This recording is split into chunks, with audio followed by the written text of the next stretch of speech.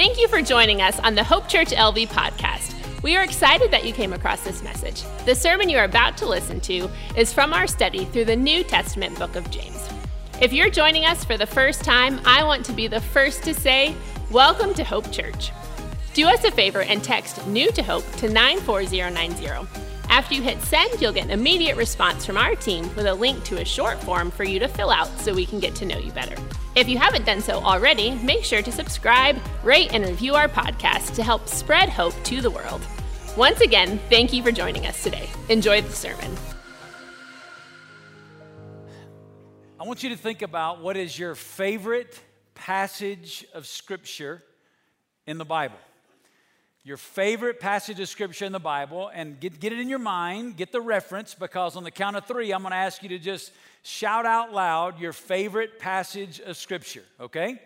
So you got yours? If you got yours, not happy, you know what it is. All right, you ready? If you're not sure between two or three, just pick one. It's all right.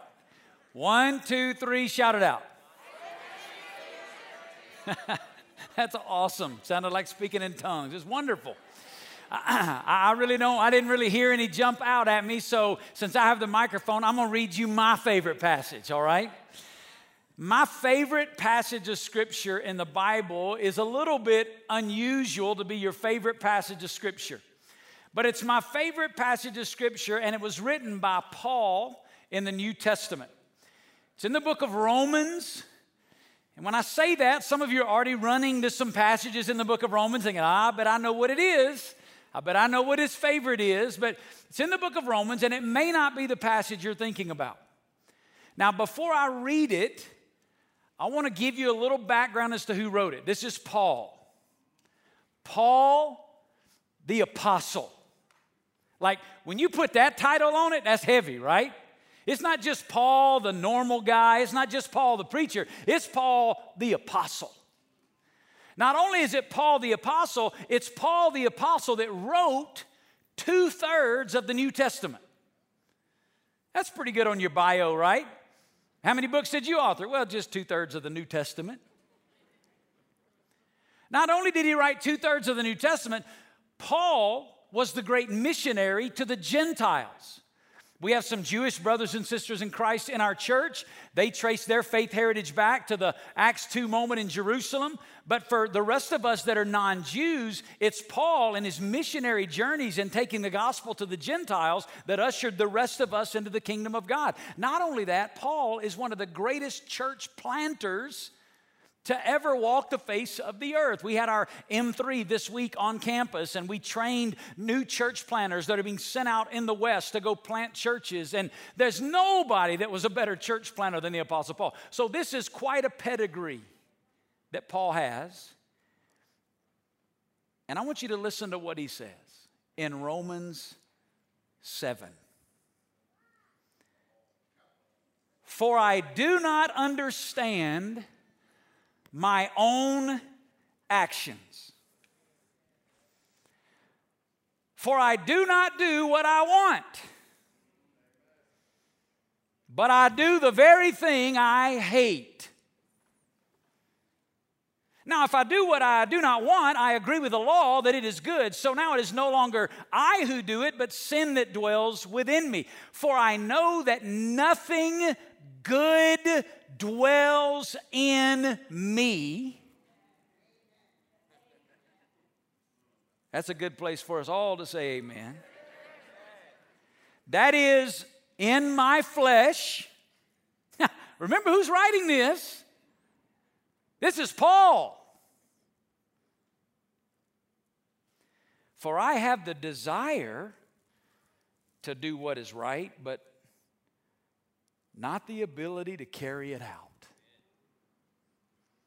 Anybody else in the room identify with Paul here a little bit? I'll tell you, I love this passage of Scripture because it lets me know I'm not crazy, right? That I'm not broken beyond repair. If Paul can say that, then he said, for I do not do the good I want, but the evil I do not want is what I keep on doing. Now, if I do what I do not want, it is no longer I who do it, but sin that dwells within me. Now, Paul here is not passing the blame. Paul's not saying I'm not responsible. Paul is just acknowledging this real struggle on the inside between his flesh and the Spirit of Christ within him. He says, so I find in it to be that the law that when I want to do right, evil lies close at hand. Anybody else feel that way? For I delight in the law of God in my inner being. But I see in my members another law waging war against the law of my mind and making me captive to the law of sin that dwells in my members. Man, I don't know about you, but I resonate so with that. There is something in me that Christ placed in me when I came to know Him that resonates with the law of God. There is something in my heart of hearts that longs for obedience, that longs for righteousness, that longs for the things of God. And yet there is also the wickedness of my flesh that at the same time still longs for the junk of this world. Listen to what Paul says, verse 24. Wretched man that I am, who will deliver me from this body of death? I'm so glad he didn't stop there. Because that'd be a low place to leave us, wouldn't it? Look what he said next. Thanks be to God through Jesus Christ our Lord. So then I myself serve the law of God with my mind, but with my flesh I serve the law of sin. Then I love how he goes right into chapter 8, verse 1.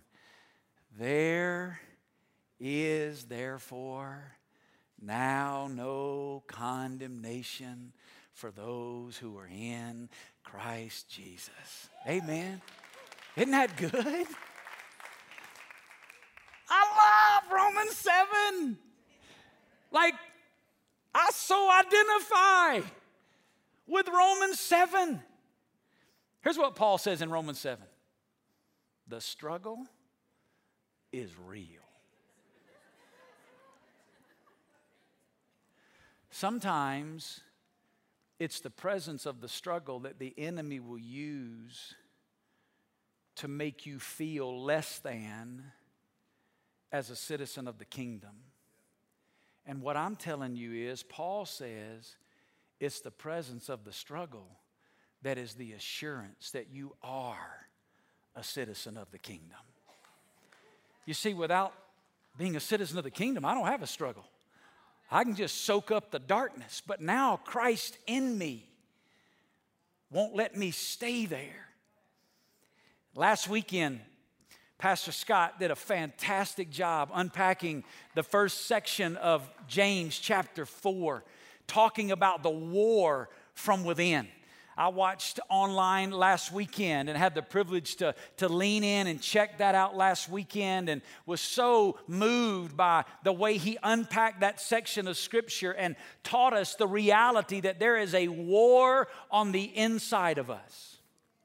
It's the same thing that Paul is writing about in the book of Romans. He's telling us that the war is real. And if you think for a minute, just because you've come to know Jesus, that you're just going to skate your way to heaven, you're living in a delusion, right?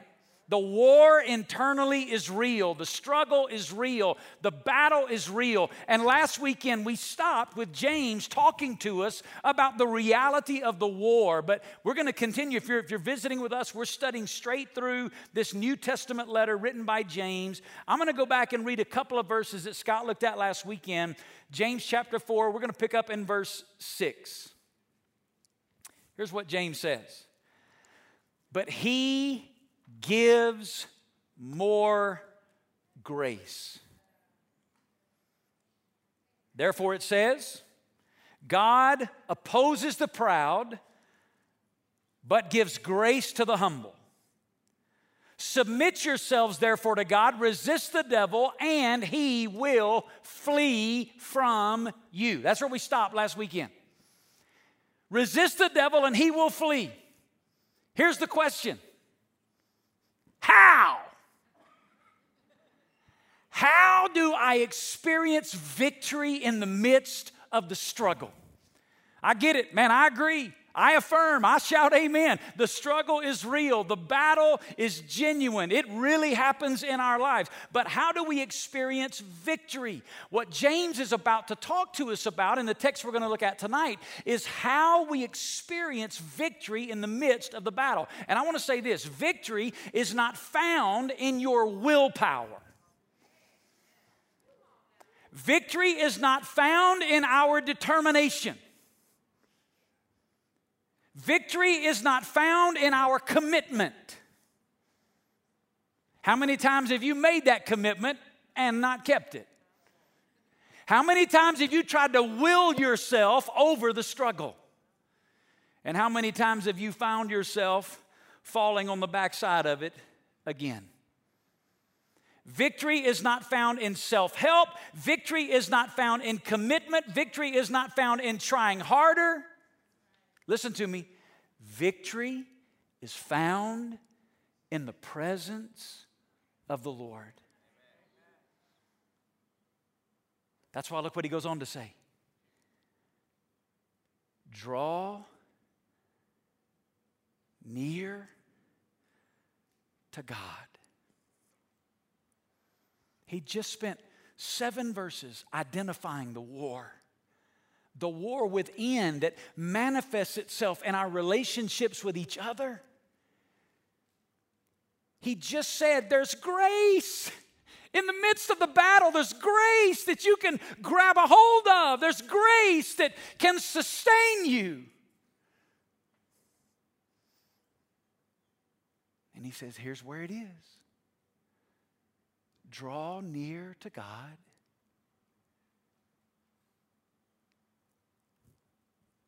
And He will draw near to you.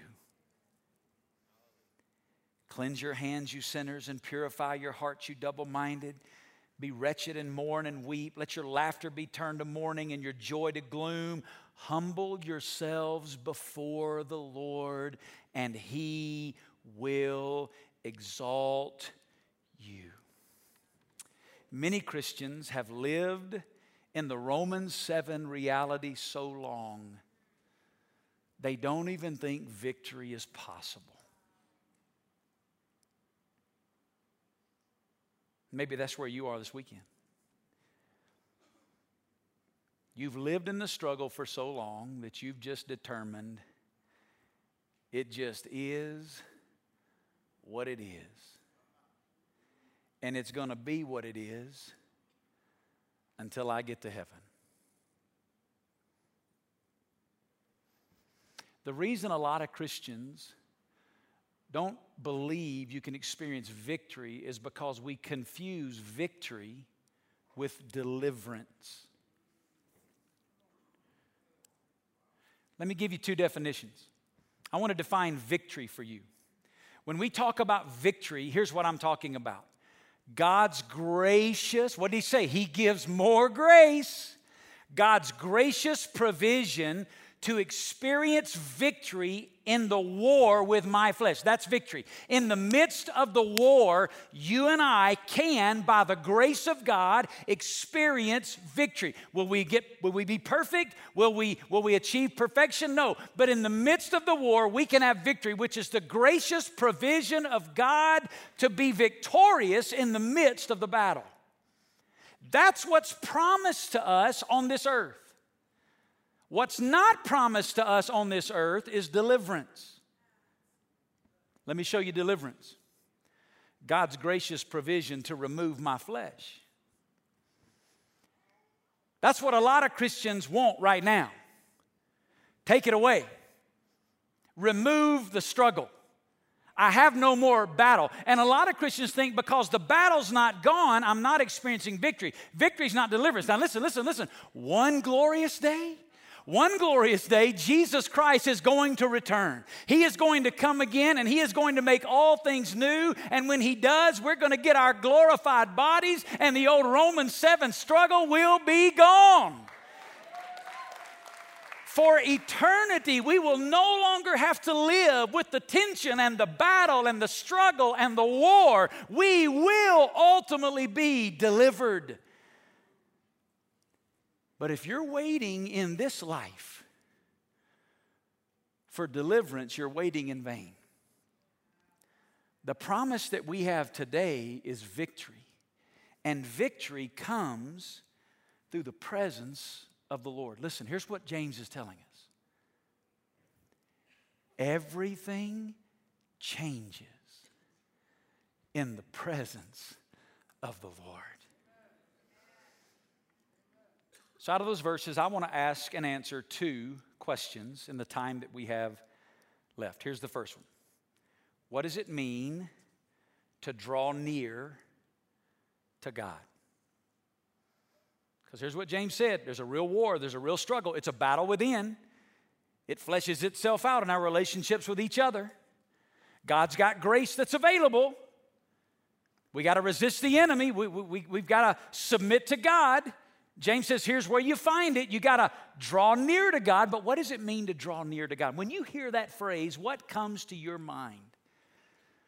For some people, the phrase draw near to God sounds like something uber spiritual, something mystical. Draw near to God.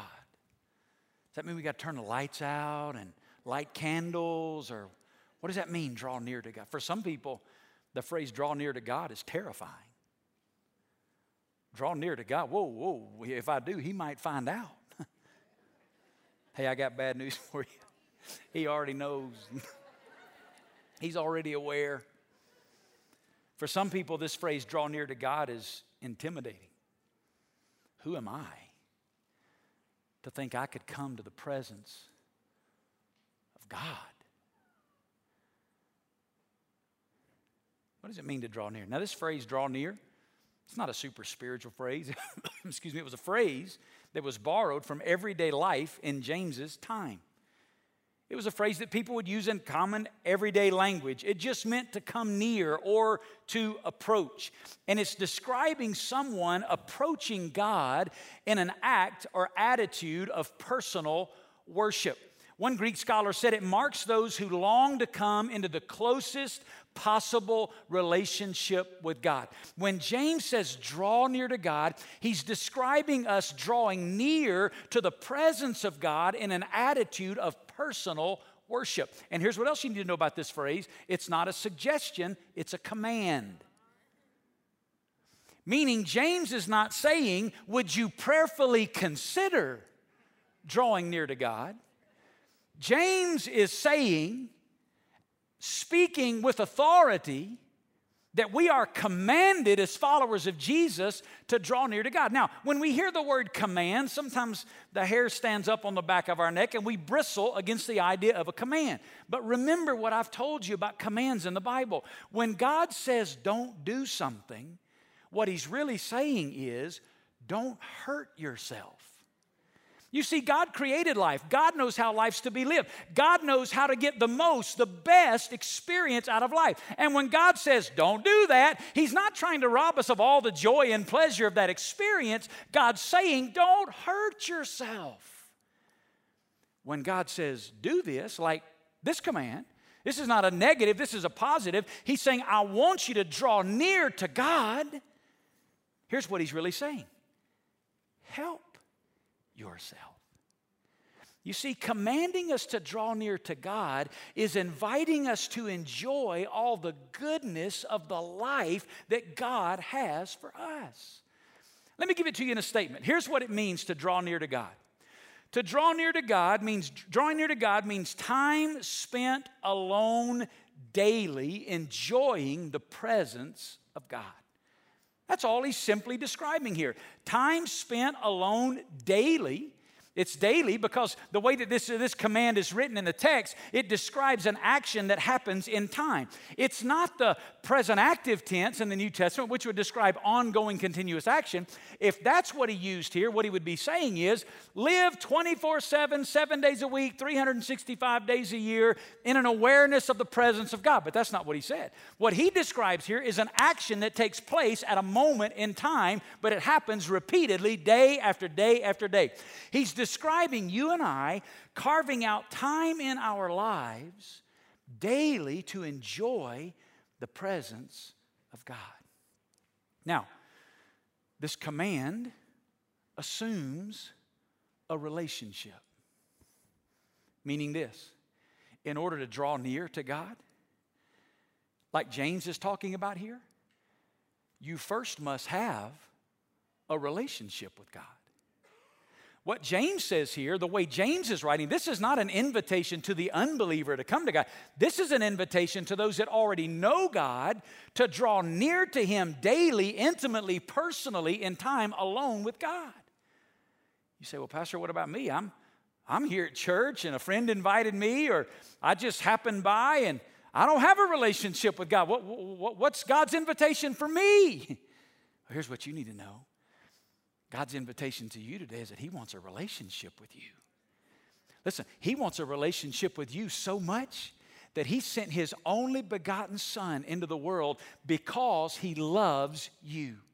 Jesus came into the world, and Jesus came as God in the flesh, the Son of God. He took all of your sin and all of my sin on Himself. He died on a cross for our sin. He rose again to pay the penalty. He stepped in our place, paid the penalty that we owed. He died for our sin, but then He rose again from the dead as a testimony that God had accepted His sacrifice for our sin. And now here's God's invitation to you. Believe in my Son Jesus, and I'll welcome you into my family.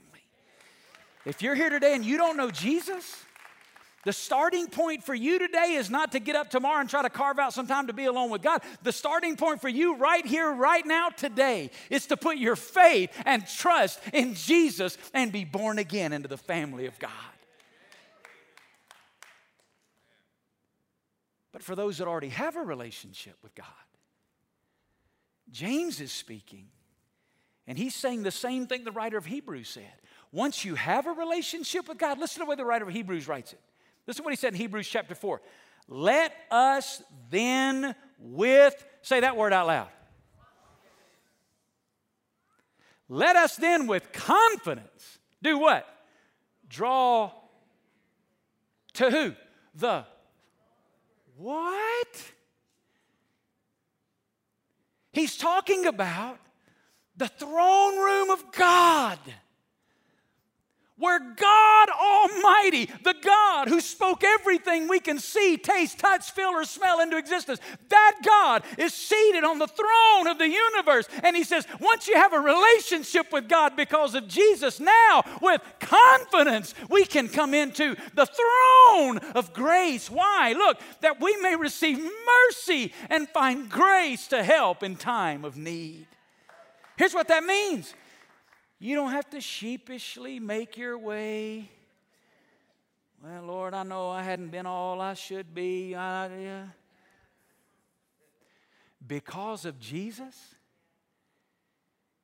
any moment, any day, with confidence, you have access into the very presence of God Himself. That's what James is talking about. Drawing near to God. A couple of things that this drawing near to God encompasses. Number one, there should be an awareness of God. Drawing near to God is about an awareness of the presence of God.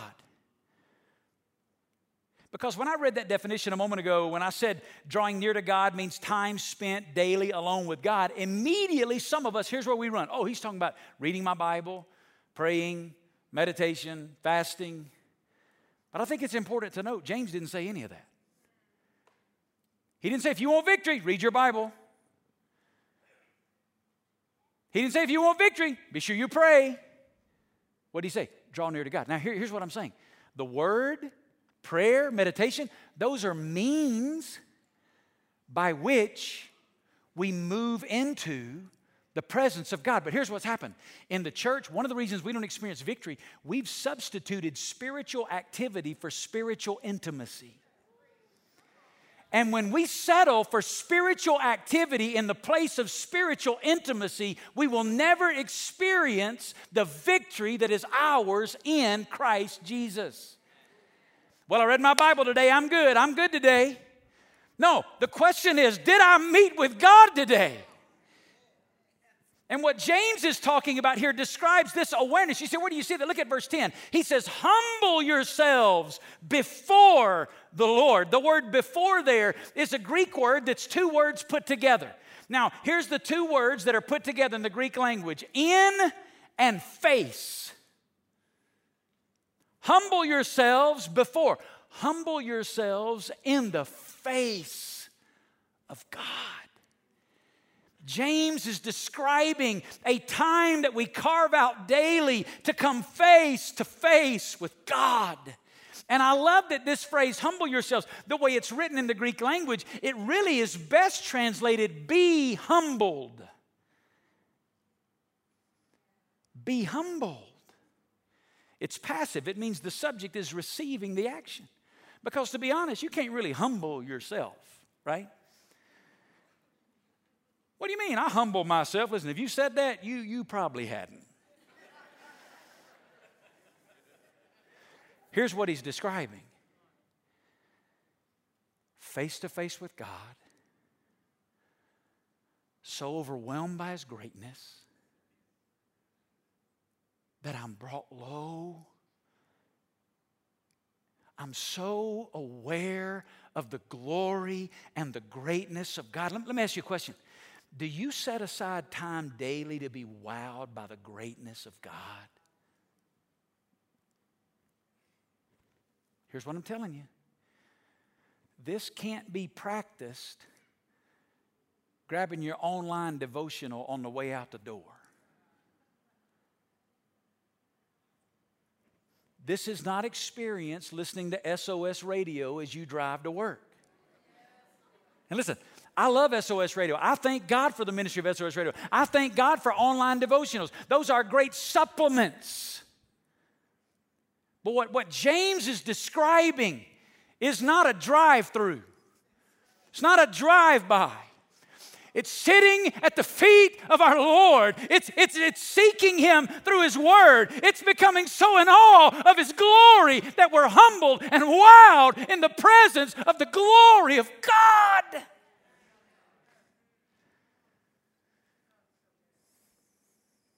I love the way A.W. Tozer writes about it. Listen what he says. Nothing should so occupy the mind of the Christian than discovering God each day. The man who would truly know God must give, say it out loud, time to Him. Let me ask you a question. How many of you want victory? Let me say, you want victory? You tired of the Romans 7? You want victory? Here's the question. You carving out time? Here's what that means. You don't microwave victory.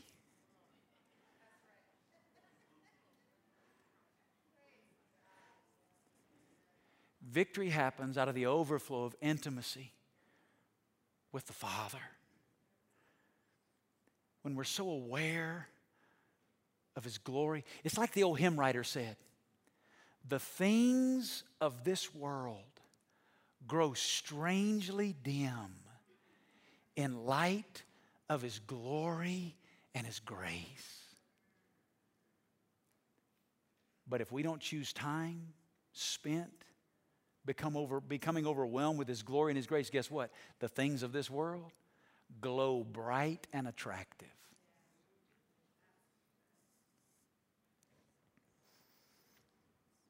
It's the second part of this. Not only an awareness of God, but a brokenness before God.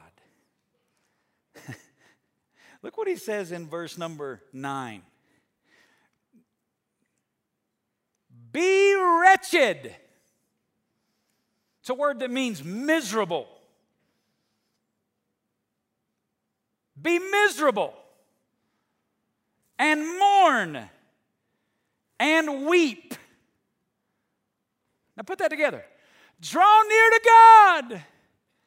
Be miserable. Mourn.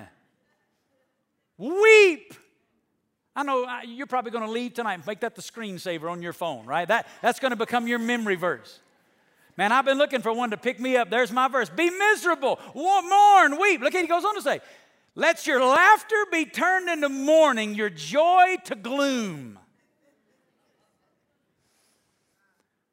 What in the world is Paul talking, or James talking about here? All these words speak to our brokenness before God. Here's what he's describing. When you carve out time to be wowed by the glory of God, here's what happens. We become very aware of how far we are from who he's conforming us to be in the image of Jesus. All these words, you know what they're describing? Grief. And here's what happens in the heart of the Christian when they get in the presence of God. We grieve over the sinfulness of our own flesh. And that grieving leads us to a surrender. It leads us to a yielding. I love the way Andy Stanley writes about it in his book, Louder Than Words. That's what he says. When what grieves God no longer grieves you, your heart is hard. When what bothers God doesn't bother you anymore, your heart is hard. Scott talked last weekend about friendship with the world, and I love those three statements that he used. The second one in particular I thought was powerful in my own life. When I begin to get friendly with the world, I lose my sensitivity to the Spirit of God. Scott talked last weekend about those calluses that he developed on his fingers from playing guitar and how he lost the sensitivity in those fingers as he became better and better and better at playing guitar. And that's what happens in our lives. The more we befriend the world, we get those calluses in our heart. Our heart begins to get hardened to the things of God. What grieves the heart of God doesn't grieve us anymore. But here's what James is saying. The only way to break up the hardness of our heart, the only way to rip off the calluses is to carve out time to sit in the presence of God, be wowed by His glory, and grieve over our own sin, and then surrender our lives in a fresh way back to Him. This surrender is twofold. It's outward. He says, cleanse your hands, you sinners. Hands speak to outward action or behavior. Sinners is this idea of those that miss the mark or don't measure up. As I pursue the presence of God, I become aware of those actions and those behaviors in my life that don't measure up to Jesus. And here's what we do in those moments in our time with God. We surrender those things. We lay them on the altar. But there's also an inward surrender. He goes on to say, purify your hearts, you double-minded. God's not just interested in the actions on the outside. When we get in the presence of God, when we draw near to God and we're overwhelmed by His glory and we see His greatness and His grace and we're grieving over the sin in our own heart and we make a surrender, we give Him those actions, but we also give Him our heart again. It's what the psalmist wrote about in Psalm 139. He described this process like this. Listen to it. The psalmist said, search me, O God, and know my heart. Test me and know my anxious thoughts. I love this. That word search there at the beginning, it's a Hebrew word that describes an archaeological digging. It's boring into the ground. What the psalmist here is saying is, God, in your presence, would you drill deep in my heart? And would you expose, look what he says, point out in me anything that offends you.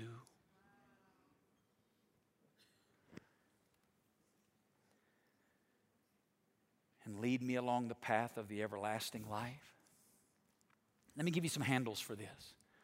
What does this look like practically? I've carved out time to be with the Lord. I got my Bible, I got my journal, but I'm not just checking off the list. God, I genuinely want to be. A lot of times for me, here's how I start my time with the Lord. I start by just saying, God, today, everything in me wants to rush through this and get on with my day. Everything in me wants to check this off the list. But Lord, today, here's what I know. If I'm going to walk in victory today, God, I need a fresh encounter with you today. So Lord, by faith, I know that you're here. And God, I ask you to use your word to speak to me. Does it feel like lightning bolts and tear showers every day? No, it doesn't feel like that at all. But here's what you can know. He'll meet with you. It's where you find grace. When you meet with the Lord, let me give you 3 words to kind of guide this brokenness and surrender. Here's the first word, confess. Confess.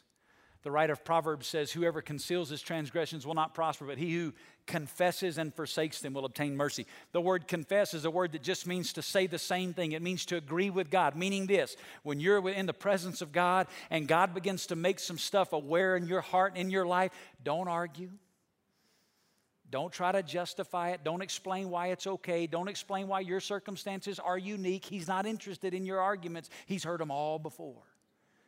Here's where we start. We confess, God, you're right and I'm wrong.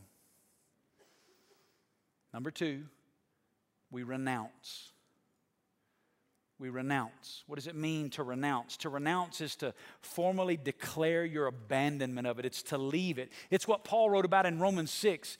He said, let not sin therefore reign. That word reign is a word that means to rule or to exercise authority. He said, don't let sin reign in your mortal body to make you obey its passions. When God makes you aware of that thing, that sin, that action, that attitude in His presence, and you realize there's something in you that's offensive to God, the first thing you do is you confess it.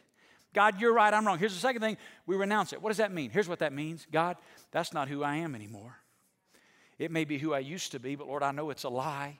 I know it's not going to deliver what it's promising. I know it's not going to satisfy me. I know it's not going to fulfill me. I know it's not going to bring me joy. So God, I declare that's not who I am in Jesus anymore. And God, I renounce that. I abandon that. Lord, I leave that here on the altar. And here's the third word, embrace. Embrace what? Embrace God's forgiveness. If we confess our sins, He is faithful and just to forgive us our sins and to cleanse us from all unrighteousness. In your time alone with God, you're drawing near to God, overwhelmed with the glory of God, deeply broken in your own heart over your own sin. What do? Confess it, renounce it, and embrace the amazing forgiveness of God. Let me close with the last question. What happens when I draw near to God? When I carve out time daily to be alone in the presence of God, what happens when I draw near to God? Let's go back where we started. Look at verse 8.